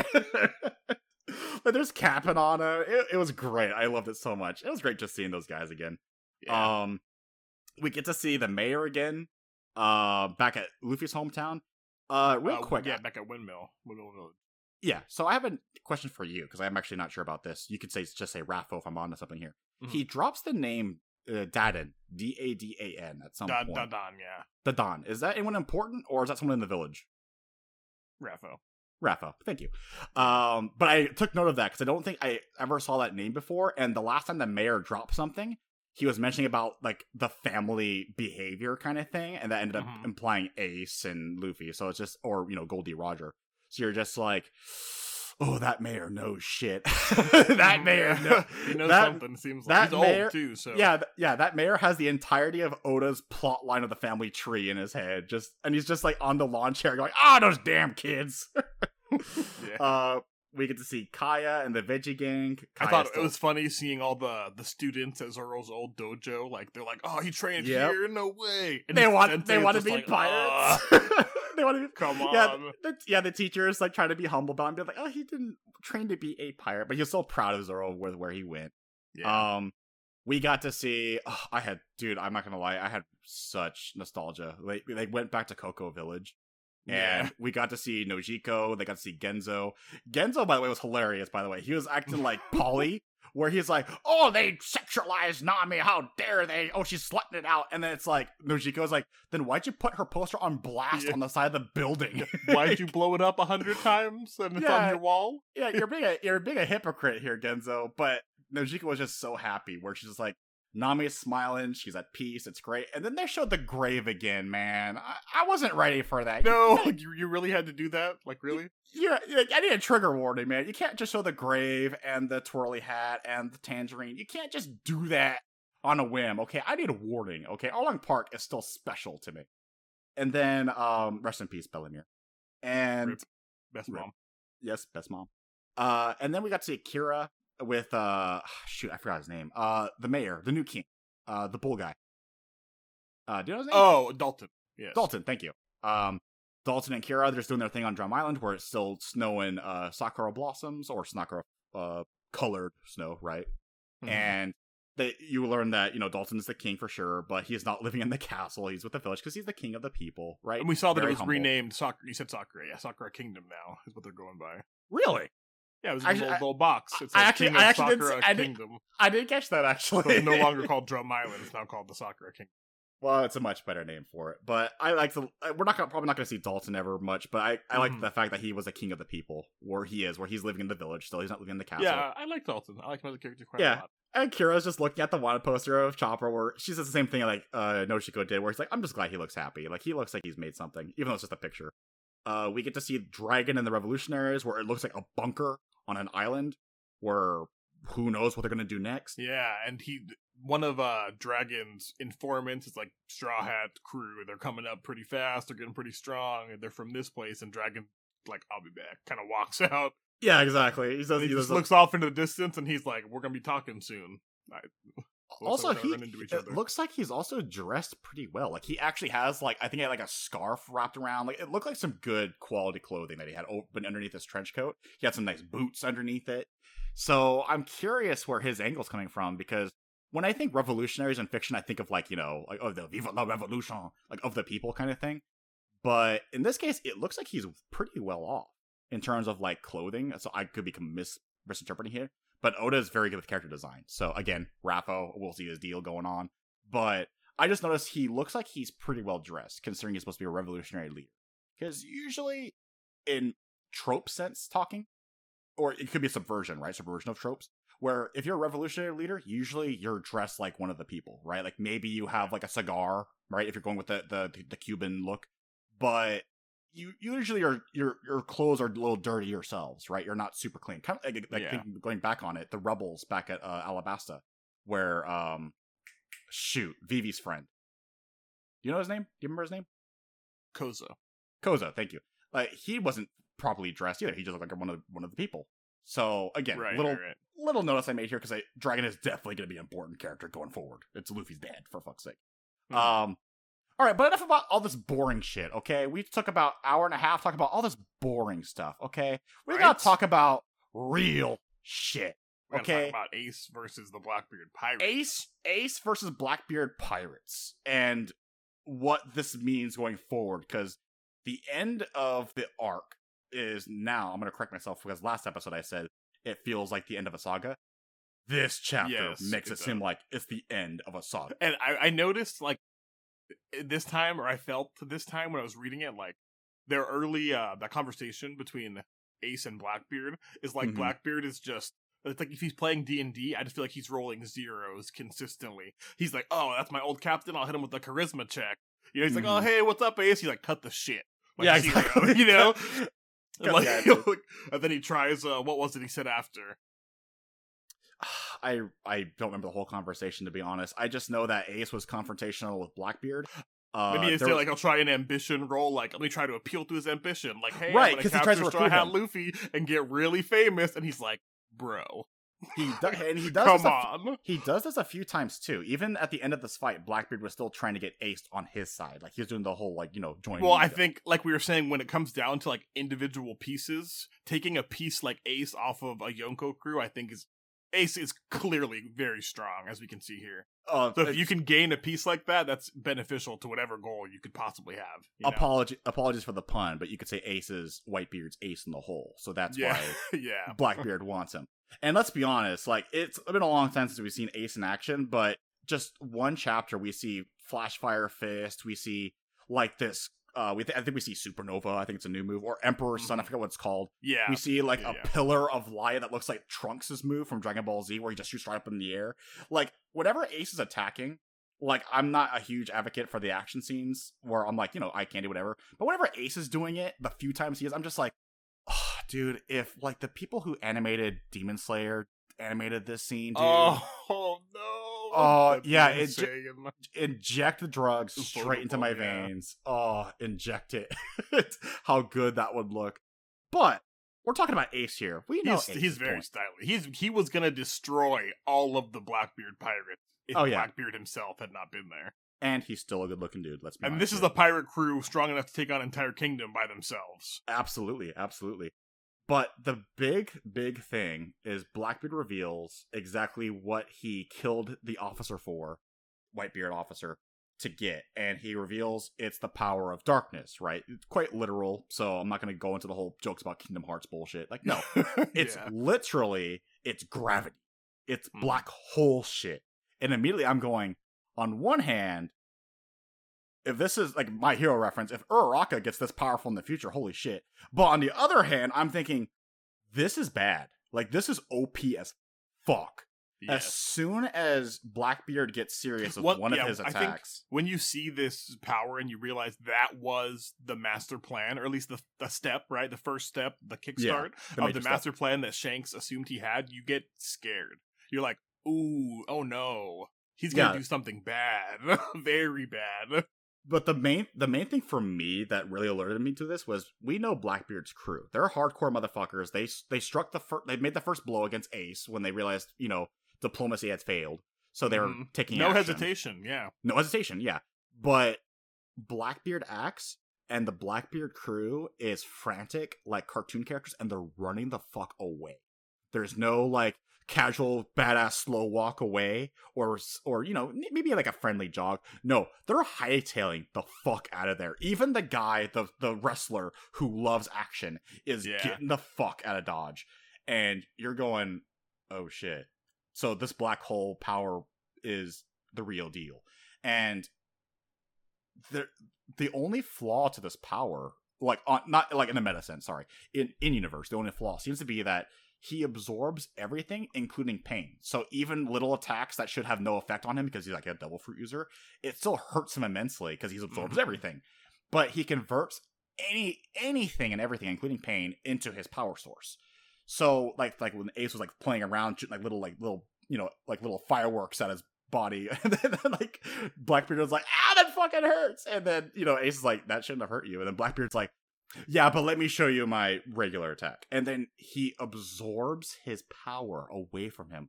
And I'm just like, this is Lovecraftian shit, and I'm loving it so much. So it's like he seems to like negate Devil Fruit powers while he's touching them, and Ace is just like a normal person. Yeah, but even he doesn't even have to touch him because, well, I guess you could say touch him with his power. I guess not physically, because it seems like it was only when he had his hand on his arm that he couldn't use his powers, right? No, I think. Well, okay, when he completely absorbed him, because Ace was completely caught off guard because he was sucked in right away, right? And that's when he went, oh shit, what the fuck? And that's when he couldn't do anything after he touched him, right? Right, yeah. So I guess it's vague. No, I think what you're saying is right. I think I'm just misunderstanding it. But yeah. I would say it's unconfirmed, actually, so, at this point. Who knows? So, because he does respond to Blackbeard after Blackbeard gets that first, hit in, right? Where he's like, yeah, if I get to you, you can't use any power. Your Devil Fruit is gone. So there is now a way in universe for Devil Fruit users to lose their power. It may not be, or sorry, that's not the Seize the Prism Stones, because he's straight up absorbing it. So that's another factor in. And then Ace is now defending himself. Like, he's in full on defense mode now, where he's trying to be absorbed again. But Ace is doing everything. He's doing all his level 3 supers. He's doing everything he can to keep him back. We see that move I mentioned, the Emperor's Son. That looks like the biggest fucking... It looks like, you know what? It reminds me of Vegeta in the Buu Saga, his ultimate attack. That iconic scene. It looked like that. And then Blackbeard did the same thing, and it looks like the whole island of Bonaro is just wiped out. I wouldn't be surprised if we see it in the future, and it's just a crater or 2 craters. Yeah. Because what we see is Ace's hat, and then we get the text: "The duel at Benaral Island in the Grand Line. This battle between pirates would later be identified," like as if we're post-context historians, right? Or maybe even Robin, who knows, because she's the archaeologist. "This battle between pirates would later be identified as the trigger for the major events that were to follow. End Saga 1 of One Piece." That's very much what it feels like, right? Like you've Definitely. kind of gotten like a very complete and really intriguing introduction to the world, and now we've seen like all the factions. We kind of have all the pieces and understand it a little more. Now it's about to really get going in part 2, which is usually where you'd be getting a big climax and et cetera, like that. Mm-hmm. So at this point, we're kind of worried too, like what happened to Ace. I'm pretty sure Ace didn't die, but regardless, what happened here, like I think it's safe to say Ace lost the fight, or at the very least, maybe a stalemate, where he retreated, but he's really battered and broken. But he was at ground zero for those major attacks. But regardless, the major thing that this revealed is that Blackbeard is probably threat number 1. Like, he is the active agent of chaos. Right.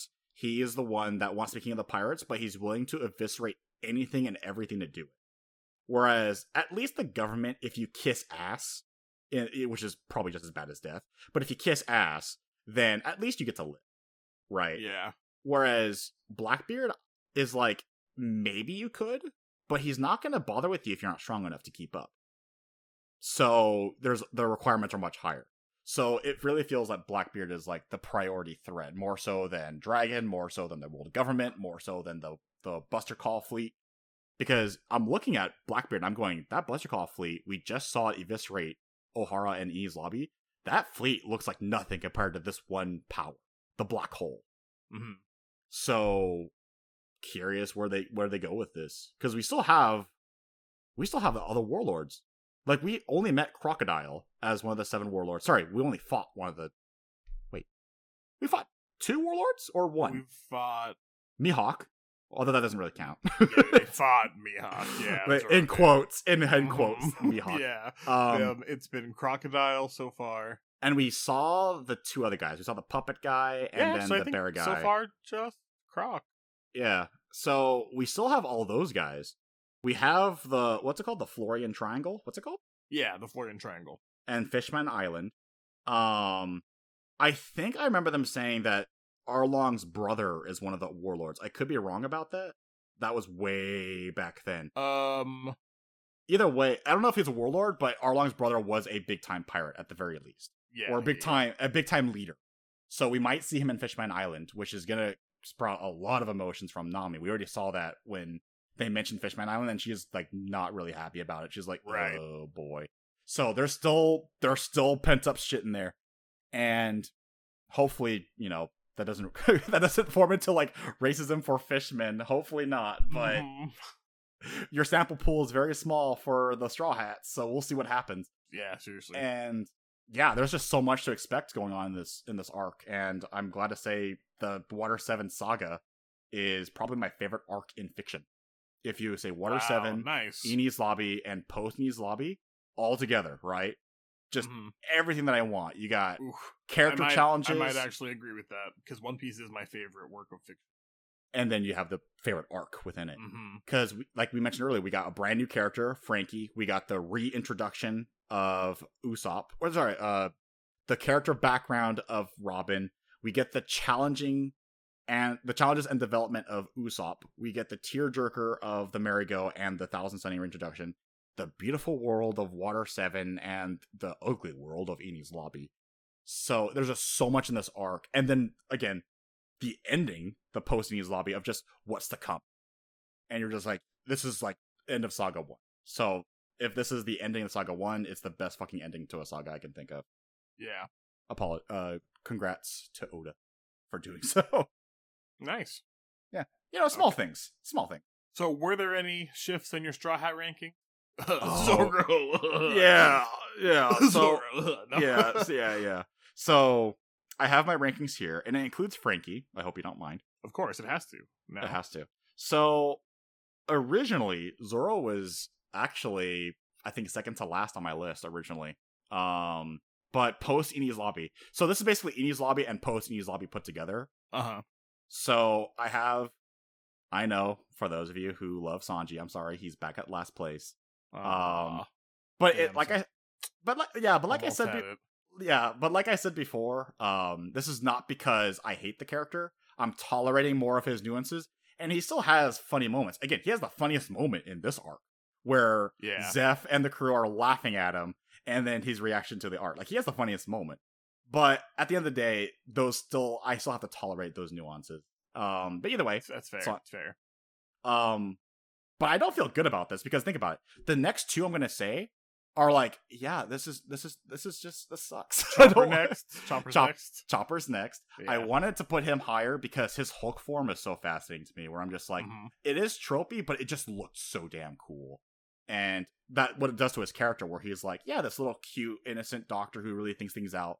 But if he's forced into a corner, he will literally be Banner turning into the Hulk kind of thing. Yeah. So, and Chopper's so cute. You will not like him when he's angry. Yeah, and Chopper's so cute. I hate putting him that so low. So now everything this is so fucking hard, because next is Zoro on the list, and I'm like, why is he here? And I'm just like, because everyone else I like better. Only one spot up for Zoro. Oh god! Like, if I'm gonna like puss out, I would say every Straw Hat is number 2, and then my number 1 is number 1. But no one likes lists for that reason. Zoro gets a great moment in this arc. His action is really good. The only thing that held him back is only because in the power-up rankings that we mentioned in the last arc, he probably had the lamest power-up, where he just had Popeye arms. But it's still kind of funny. And he had the Asura's Wrath, multiple arms kind of look. Then I'm going to put Frankie. And I wanted to put Frankie in the top 3, but... Wow, so Robin, Usopp, Luffy top 3. Oh, wait, no, then Nami still. Yeah, Nami's still up for debate. So you're still out top 4, yeah. Yeah, so we're at number 5 right now, Frankie. So this is the bottom half, basically. I guess it's easier to say there's a top half and a bottom half of characters. Yeah. But yeah, Frankie is right on the fringe of being in the top half because he's just so entertaining. I have a bias for Cyborg. He had the cock and ball torture scene, which is memorable. And yeah, and then he joins the crew. And there's always that honeymoon phase where a character just joins and you're like, I can't wait to see what their potential is. But yeah, we'll see what goes forward. Frankie could very easily be at the very bottom because he could easily be a comic relief character like Usopp, but in a more brute way and not like in a cartoony Looney Tunes way. So we'll see. 4 is Nami, and I hate that so much. It hurts. It hurts. That's crazy. That's the lowest she's ever been, I think. So after this podcast, I'm gonna get back into my bunker and hide because I feel like people are gonna go after me. Because for the longest time, Nami fans have turned against you. Nami's been number 1 on my list for so long, and in these last 2 arcs, like say, is the best arc in fiction to me. And she's lower than the top 3. And I have to remind people, just because something is your favorite of all time or your best at something, it doesn't mean everything's perfect. And unfortunately, the one downside of the entirety of this Water 7 arc saga was her fight. Was the first half of her fight. And that, unfortunately... Oh, and on a personal note, that she didn't wear the Union Jack dress for the entirety of the saga. That's major points off. That's a huge missed opportunity. Like, he tried to make it up for it with the polka dot bikini at the end, which was great, by the way. Great legs. But I know what you did. You can't forget. You can't even forget. Unforgivable. Unforgivable. Aesthetics are very important. 3 is Usopp. Originally, I had Usopp at 2, even 1 at some point. Okay, so Luffy come up a bit too. You had him at 4, I think. Recently, right? Yeah. So, well, Luffy's always been number 2 or 3 on my list. I think he was 1 at one point too, but he's always been top 3 consistently for Luffy. But anyway, Usopp was number 1 at the beginning of Water 7, or at the end of Water 7, specifically that arc, where his character was going through so many challenges and so many growths and development, and he's in the top 3 still for me, not as a comic relief character, but as a character who's fully grown. Yeah. This could also easily have him drop if, like I said, those moments where those developments are kind of forgotten as we go forward, which is a challenge. Like, there's so many crew members. There's 8 at least. And then there's also new future characters, new people that aren't even crew members. So it's always hard to have like those story elements maintain and consist. But Oda is really good at that. So I have faith that if what I want is possible, Oda can do it. But if it doesn't happen, then he'll easily drop. But right now he's top 3 for me. Plus he has that new gadget, that new gear. Yeah, what's it called again? The Kabuto? What's it called? Oh yeah, Kabuto. Kabuto, yeah. He's got that going on too, which makes him much more reliable in terms of support and artillery fire. And also with, again, that great last second save at Enies Lobby. Mm-hmm. 2. That's the best Usopp moment so far. Yeah. And then 2, our boy Luffy. Consistently entertaining. He's constantly a great character, even though... Ooh, Robin's number 1. Let's go. Okay, sorry. Yeah. Wait, spoilers, man. So Luffy is constantly always, like, he has such small moments of development, but when they happen, they're so, like, out there and incredibly great moments. And plus, like I said, the fights I'm not too huge on. Like, I'll brush through them. I'll like them, like, Chopper's transformation, for example. But Luffy's fight, like, especially the very beginning against Lucci at Enies Lobby, was so fucking good. No dialogue, just it was great. Interchange of moves, changing of stances, just testing each other's water. Like, none of them are in their next form. Like we said, that's like amongst the best action he's ever put to panels, with how easy to follow it is and how well choreographed. Mm-hmm. I think, honestly, the less dialogue, the better. But for some characters like Chopper or Nami, you can't help it. But in this case with Luffy, it was just a great fight. And then again, you got that great, the classic JoJo Oro Gatling Cannon kind of move at the end against Lucci, where, again, everything when Luffy does, it's super entertaining. It's so great. Even the random upgrade gear system that comes out of nowhere, at least it's quote unquote balanced, at least right now. Yeah. So it's not like, okay, he just got a random Super Saiyan with no reason. It's like, no, he got Kaioken. Right. Mm-hmm. They just skipped the part where he had the whole training montage of going to the afterworld and going to King K. So and then number 1, of course, is our girl Robin, where she went from bottom of my list, even below Sanji at some points, of just like, she's a mysterious character, I don't know what her deal is, and just we'll see what's going on, right? And then we get Water 7, Enies Lobby, and immediately I'm like, this is such a great fleshed out character with a tragic backstory that relates to me on a personal level because of my own personal interest in history and how much world building it did too. Like, that's another thing where Enies Lobby has over Arlong Park, where Nami's backstory is really touching and tragic too, but the world building is limited to just, this is how Arlong started. Whereas Robin's backstory is, this is the government at work. This is the deal with Jaguar D. Sol. Here's Ogi. Here's Spandam's fucking stupid family. Yeah, her backstory is like, this is how the world really is. Yeah, and here is the tragedy of Ohara and that kingdom again that we never got the name of because the guy got shot, the Cloverleaf professor who got shot before he could say the name. But the government's efforts to try and wipe that completely off the memory, off the grid. So we get all of this on top of an equally tragic, if not more tragic, backstory than Nami's. And I'm like, with, again, that amazing scene of Take Me to the Sea with You. I'm just, such a great moment. So for now, Robin's at the top of the list. Deservedly not mad at so. that at all. Deservedly so. But man, that bottom half of my list, I feel so bad. Because I'm like, dude, Zoro should be top half. No, Chopper should be top half. Sanji should be top half. He was great in Water 7. And he had a good fight in Enies Lobby. It was short, quick, to the point. Yeah. Frankie is a brand new... these lists are more painful than beneficial. It's okay. All right, but let's get into what we're reading next week, shall we? Maybe. But first, if they wanted to talk to you about anything in One Piece up to this point, or maybe some other anime, such as My Hero Academia, which you're completely caught up with, where could they find you? They can find me at Jacob Miranda on Twitter, where I share memes, or occasionally now I'm sharing like little clips of me playing Final Fantasy VII Remake, where I have like little 30-second clips of me fighting bosses. I'm trying to get like some good, cool cinematic moments. But I'm just inspired by the other people on Twitter who post like really cool like camera shifting moves where they're fighting with characters. I'm like, okay, I can't do the camera shifting thing because I don't have the software for that. I've been trying to learn how to do edits where you mix those same types of scenes and make it, like you change the characters and like make it look like they're fighting someone else. Okay, yeah. I'm trying to learn how to edit that, and it's been really fun. Yeah, because I recently I'm replaying the remake on hard mode, and I went through the Airbuster fight, which has fucking one of the best themes in the entire game. Fair. So, and I managed to get like a summon to do their ultimate during like the crescendo of the choir going like during their ultimate. So I'm like, I have to share it. So, and then for future clips, I upped the volume of the music compared to the other audio so you can hear the music clearly in the clips. Nice. Listen, presentation is very important. Megamind taught us this, okay? Oda knows this. So that's the kind of content you'll get on Jacob's Twitter. Mm-hmm. Yeah. And if you want to follow me on Twitter, talk about anything One Piece all the way caught up, and almost pretty much anything running in Shonen Jump currently. I'm about to catch up to Chainsaw Man. I'm caught up with Jujutsu Kaisen and My Hero Academia. So at least all the big stuff.